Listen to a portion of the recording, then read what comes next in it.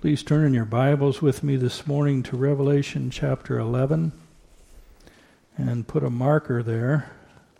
The title is simply Woe or Blessing.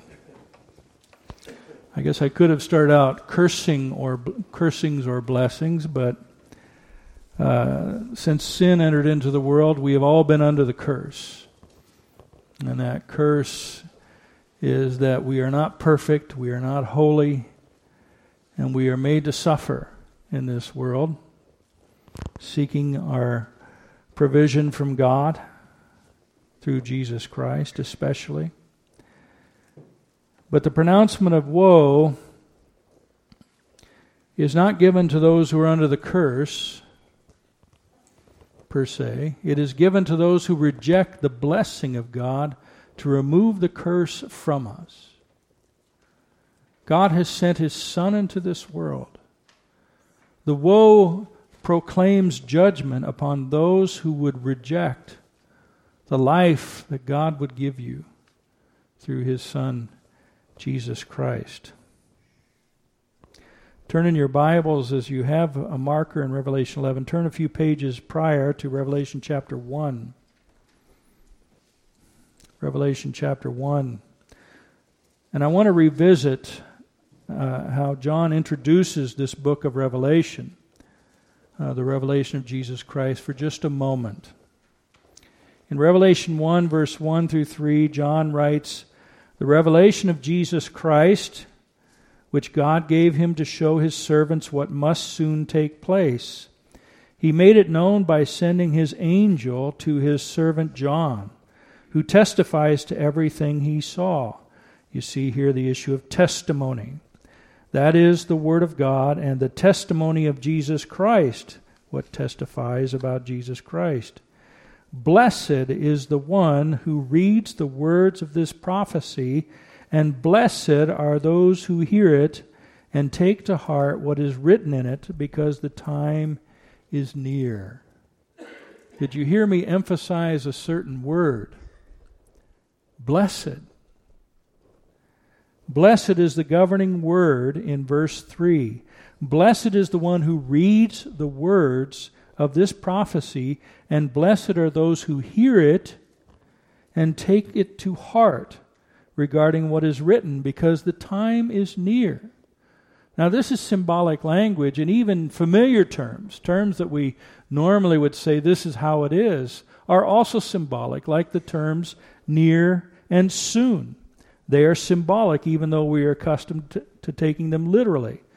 But if the words soon and near are taken literal, regarding what must take place according to this revelation, something is amiss, since it's been 2,000 years, and these things here in the book of Revelation have not yet been fully realized.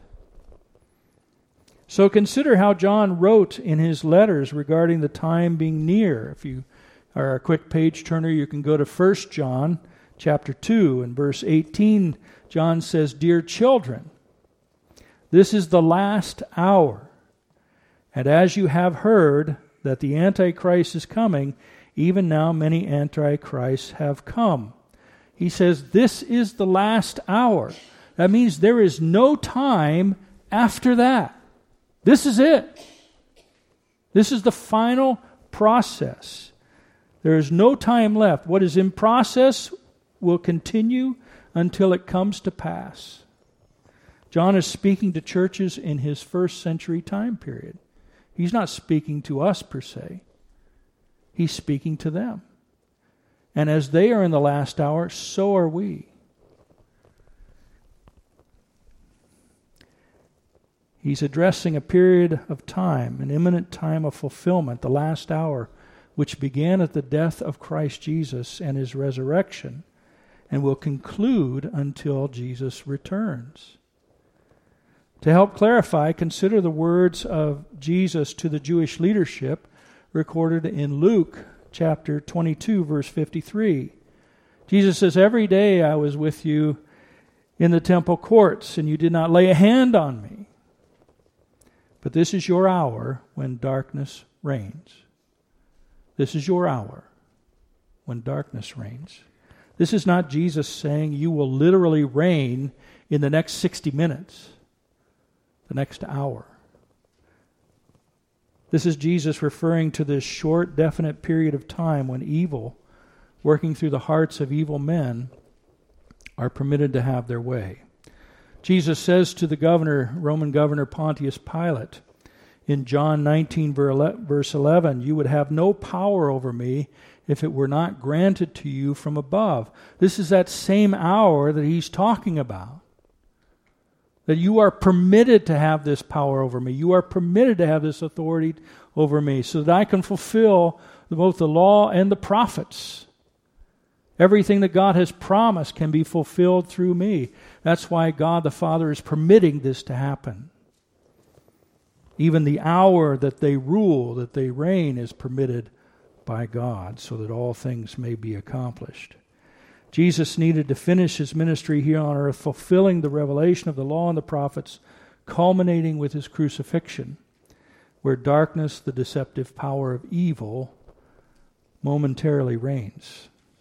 Now, before we go any further, I want to make a brief note on symbols. Just a brief note on symbols regarding how we understand the book of Revelation. Letters, as in the letters of your English alphabet, are symbols of sounds that you are able to make with your mouth. The confluence of particular symbols as letters fashion into words and then sentences enable you to understand and communicate what you see and hear in this world. This is how we need to see the book of Revelation. The Apostle John is using familiar symbols, whether they be images or numbers, from the Old Testament to enable his hearers and readers to understand what he sees and hears being revealed to him from heaven. Dr. Robert Godfrey puts it this way. He says, what is going to happen in the life of the church until Christ returns is given to us as pictures of what the Lord is doing in history for his people and how that history will culminate in the glorious return of Christ. Hence, we need to remember that Revelation is given to the church to describe what is going to happen through the whole period of the church. Not century by century, but talking more generally about the life of the church so that in every century, despite the ebb and flow of history, Christ's church can be encouraged and know that we are blessed by Christ Jesus. Let's look now at our main text, Revelation 11, 12 through 14.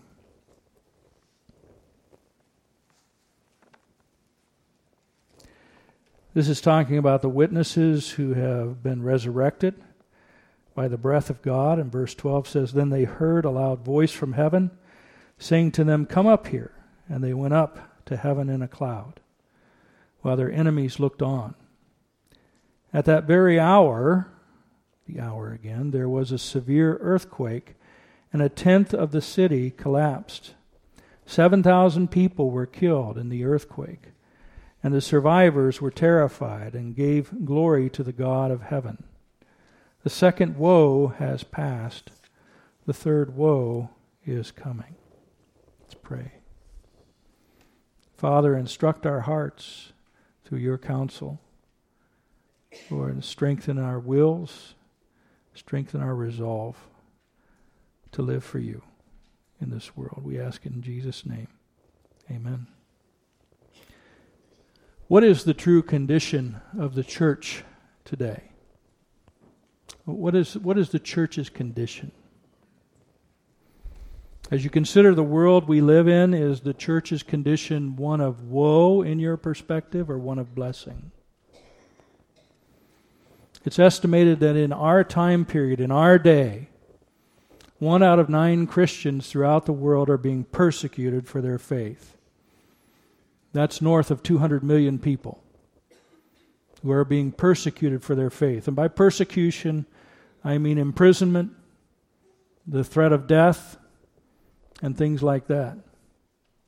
You would never see it in our news, but it's going on throughout the world. Does that mean that the church is being persecuted,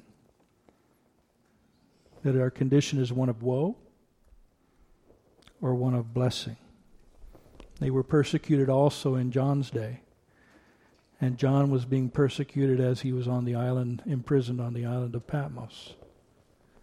According to the book of Revelation, if you belong to Jesus Christ as your Lord and Savior, and you are a member of His spiritual body, the spiritual church, then your condition is one of blessing, regardless of what's going on in the world today. Blessing is our condition. So why is your condition one of blessing?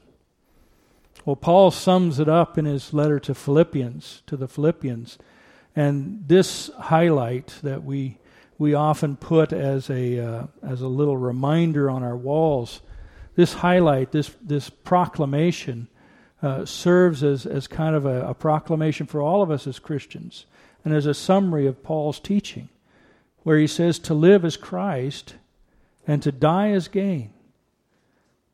The reason we're blessed is because our life is in Christ Jesus. How many times do we say, Heidelberg Catechism question 1, that our only comfort in life and in death is that we belong body and soul to our Lord and Savior, Jesus Christ. That is why you and I are blessed. It's not because of what we do. It's not because of the resources that we have. It's not because of the friendships that we have. True, there can be blessings through these things, but the real reason we are blessed is because we belong to the Lord Jesus Christ. And that we live for Him. His life is in us. And because His life is in us, we live for Him. And even though we die, death is gain because He has secured our eternal future through His eternal life. If someone were to ask you, what's the main difference between a Christian and a non-Christian? How would you respond? To me, it comes off my head right off the bat. We do not grieve as those who have no hope. We do not grieve as those who have no hope. For us who have our faith secured in Christ Jesus, we entrust ourselves to Him knowing that He has secured our future. And we have nothing to fear. So we don't grieve as those who have no hope. Will we miss our loved ones who have gone on before us? Of course we will. And of course we do miss them. But death is not the end. Physical death is that passageway to what Jesus has promised us, what He has secured for us. Our hope is in the everlasting life of Jesus Christ, who has gone before us to prepare a place for us in His heavenly kingdom that is forever. That's why when you look at the Apostle Paul's letters to the churches, he says to live is Christ, to die is gain. That's the summary of his life. What does it mean to live is Christ? It means to live for Christ. It means that you proclaim His gospel to all creation. Why? Because that is Jesus' command.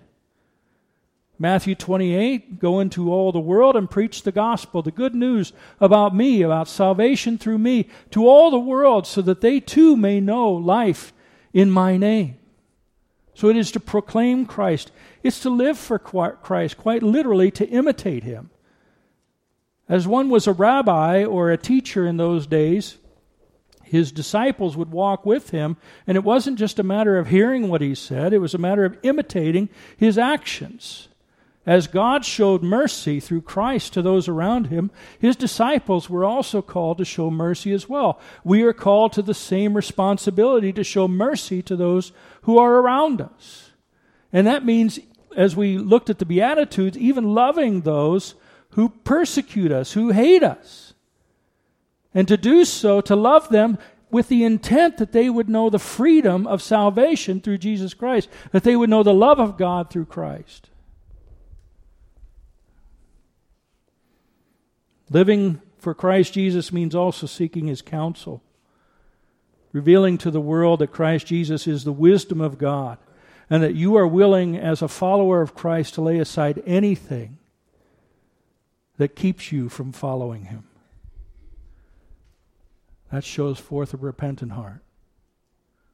That we turn away from those things of the world that try and draw us back into our old nature, and we follow Jesus Christ, who is leading us into the eternal glory of God.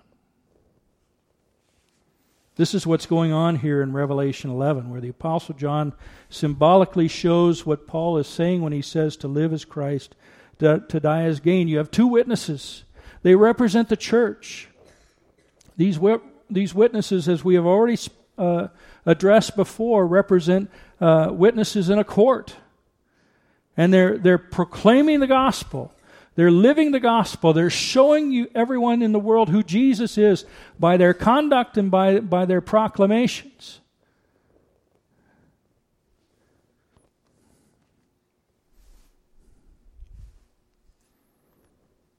And the world despises them, hates them, and destroys them. But this is the victory of the church over the victory of the powers of this world. The church triumphant.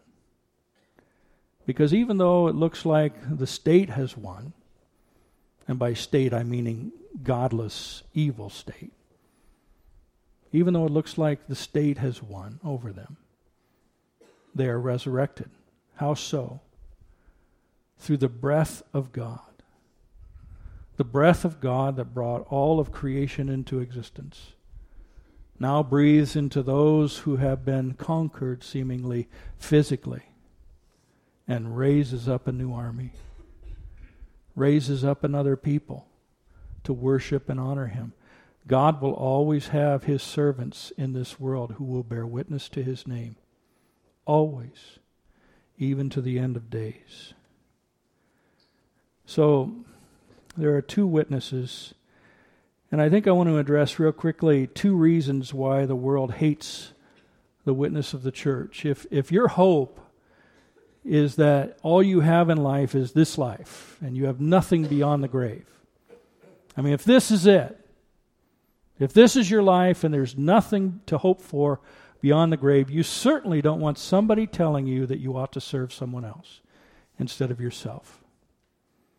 It's all about serving self. It's all about doing what's right in my eyes. Eat, drink, and be merry, for tomorrow you die. So I don't want to hear it. I don't want to hear this idea that there is a God, that there is a King of kings and Lord of lords who's going to take everything into account, who's going to judge me. How dare He judge me? He's the one who made me like this, right? The Romans 9. Who can resist your will? If you made me like this, why should I be any different than what I am?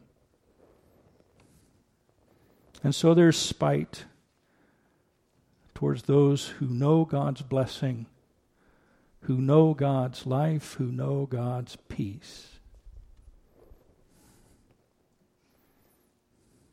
The second reason the world despises the church is because we preach Christ crucified, meaning that the only way to God is through Jesus.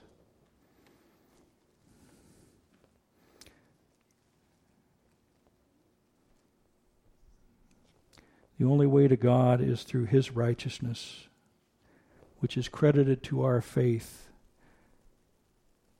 through His work on the cross, God's sacrificial offering of His Son. You will know the blessings of God not because of your meritorious works, but because of the meritorious work of Christ received by faith. Therefore we preach that whoever believes on Christ Jesus as their Lord and Savior will be saved, and whoever does not believe will be condemned because you have not believed on the name of God's one and only Son. The fallen world despises this witness of the church because our sinful nature, as I said, leans quite heavily on selfishness and self-righteousness. But the question, what's behind this, is a certain question. And that is to be or not to be in right fellowship with God. to be or not to be in right fellowship with God. If the way has been shut by man's sin, will you trust God to make a way for you? Will we trust in God's provision? Will we trust in His grace? I mentioned last Sunday the example of Cain and Abel, because I think it's such a unique story that these two were brothers, the only two brothers on the face of the planet. And in the right time, the Word of God is silent on God teaching them about worship and about sacrifices and so forth, but it's inferred in the text that God presented to them the proper way for sacrifice. And what I want you to see is just the issue of the firstborn. Both of them gave a sacrifice to God. Cain gave some of the fruit of the field, but Abel gave the first portions, first fruits, and fat portions of his flocks.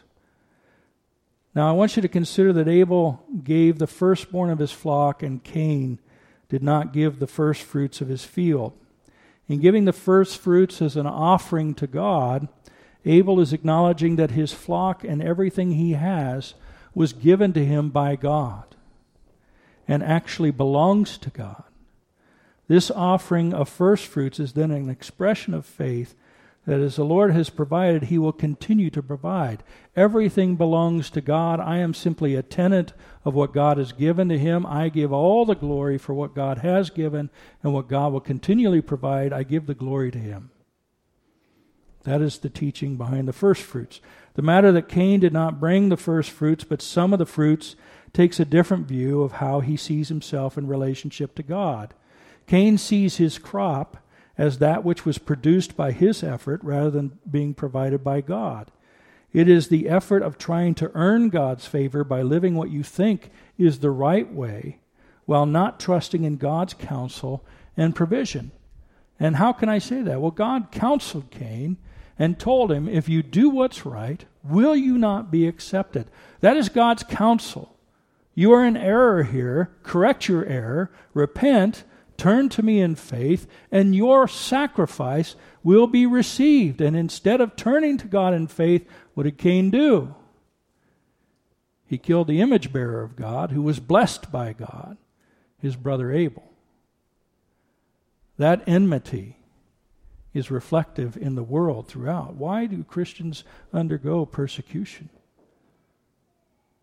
Because the world hungers for what they have. They want the blessing of God, but they don't want to trust God. They don't want to put their faith in God. They still want to be their own gods. So in short, they are rival gods. You want to be your own God, calling the shots, and yet receiving the blessings and benefits of God's creation for yourself. So Abel bore a better witness then, that he presents the way of salvation being through faith in God. Cain sought to appease God, which reflects the belief of almost all the religions of the world, save for Christianity. So you see a pattern in the Scriptures from that point on. That which is brought forth from sinful man or sinful human effort is not blessed, no matter how right this effort looks in the eyes of the beholder. That which is brought forth from faith in God is blessed, and there is enmity between these two. This enmity is revealed by God in such things as Pharaoh's dream, and with the 7 scrawny and ugly cows devouring the 7 fat and healthy cows to satisfy their hunger. This shows how the world works in relationship to God's people.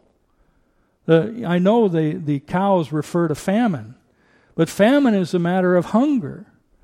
And the hunger that's here is spiritual hunger. You want the life of God, but you don't want God in your life. That's the complexity, that's the frustration of the non-believer. Is I want God's blessing, I just don't want God. And so you hunger for what God's people have. And you see the world devouring it. And yet, even though they devour it, like the 7 lean cattle devouring the 7 fat and healthy, blessed cattle, even though they devour it, they're still hungry.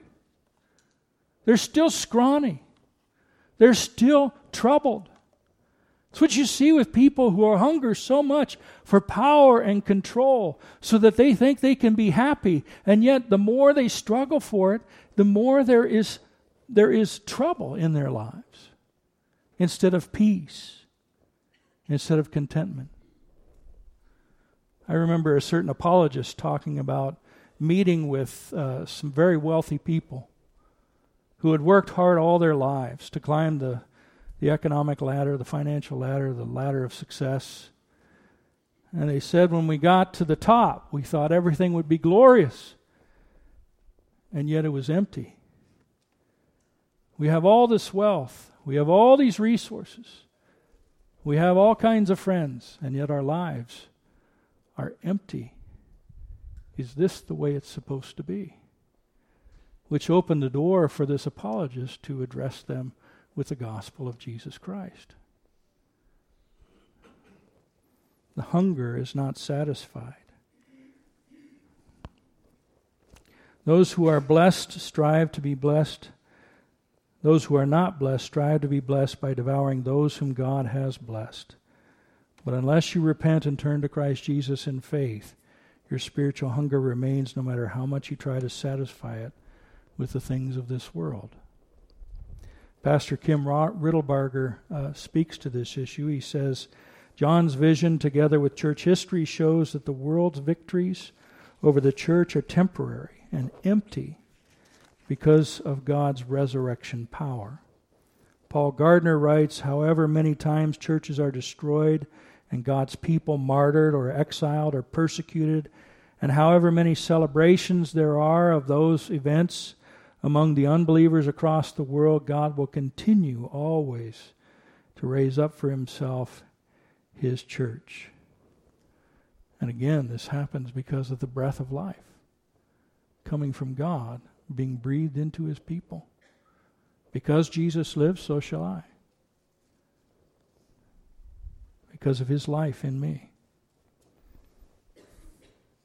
Well, the world in Revelation 11 sees the church rise again and contemplates, theorizes what's going on. They try and rationalize it away. But God sends judgments into the world, and it's not judgments per se that are meant to condemn, but to shake people up.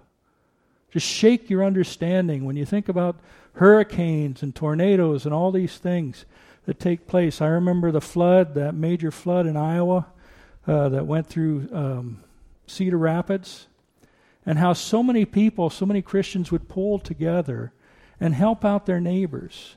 And what a blessing that was during that time of need. And some came to a saving faith during that time. When you see the earthquake taking place here after these servants are resurrected into heaven, what you see is God shaking people's understanding to the point where they're questioning, what is life about? And who is this God? With the hope that they will place their faith in Jesus Christ. One of my favorite musical presentations is the Brooklyn Tabernacle Choir singing a rendition of Psalm 34. And this is the blessed hope that we have in Christ Jesus. In Revelation 11, it talks about God taking up the witnesses. He says, come up here. And they're gathered up into a cloud. And we know what that cloud is. If you go to Hebrews 12, you know that is a great cloud of witnesses who have gone on before, who have been purchased and pardoned by the blood of Jesus Christ, looking forward to the Messiah, not receiving the blessing of knowing him as their Messiah, but looking forward to God's provision for them, as well as the New Testament believers, that through Jesus Christ they would be saved. And this crowd of witnesses is singing to the Lord of glory. And that's what we see in the book of Revelation, do we not? These witnesses bearing witness to who Christ is, glorifying God, glorifying the Lamb who is slain, Jesus Christ, and honoring the Holy Spirit. We see God's people worshiping Him. And it's the exact opposite from the beast that rises from the waters below, that rises from the world to make war against God's people. You see this assembly, the waters from below. They are coming up from the world to try and make war against heaven. And you have the people from heaven coming down and bearing witness to the victory that is theirs in Jesus Christ, that has been accomplished and will be secured forevermore. Psalm 34 is a psalm of David, and this glorious Brooklyn Tabernacle choir, a massive full choir with beautiful voices, start singing it. And as they go through the courses, it starts out, I sought the Lord, and He answered me. He delivered me from all my enemies. This is your blessing, your blessed estate in Christ Jesus. Those who look on Him are radiant. Their faces are never covered with shame. This poor man cried out to the Lord, and the Lord heard him and saved him from all his troubles. The angel of the Lord encamps around those who fear Him, and He delivers them. With each verse, the power of the chorus gets stronger and stronger, growing to the crescendo, looking at the angel of the Lord as being the pre-incarnate Jesus Christ, knowing that it is through Jesus Christ that they will be saved.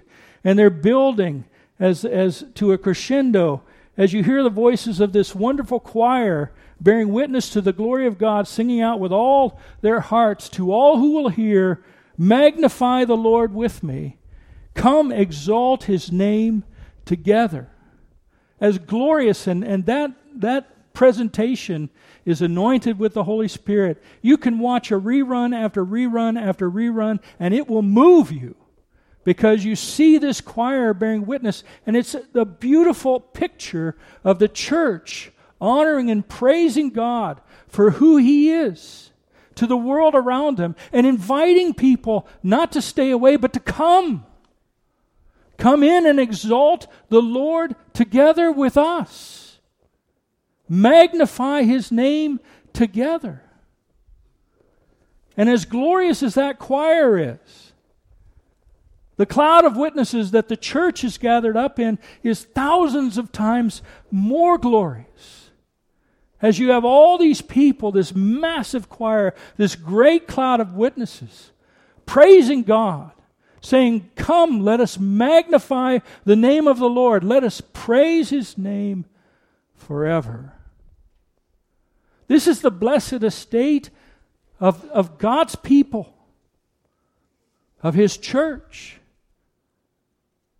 Our responsibility is to share it, not only to proclaim it in praise and worship and in discipleship, but to share His love to those who even hate us and despise us and would forsake us. Why? Because our life is secure in Christ. Theirs is not. Even if it results in our death, bringing them to Christ Jesus, so be it, that they may know the Lord and know His blessing even as we do. That's why Christ Jesus came into this world, so that we might share in His blessing, so that we might know His life and have it in abundance, securing us not only in this place, in this world, but eternally with Him in His heaven, in His kingdom forever. Woe to those who would reject God's gift of life through Jesus Christ, our Savior and Lord. Blessed are those who hear His voice and heed His counsel and put their faith in Him. Amen.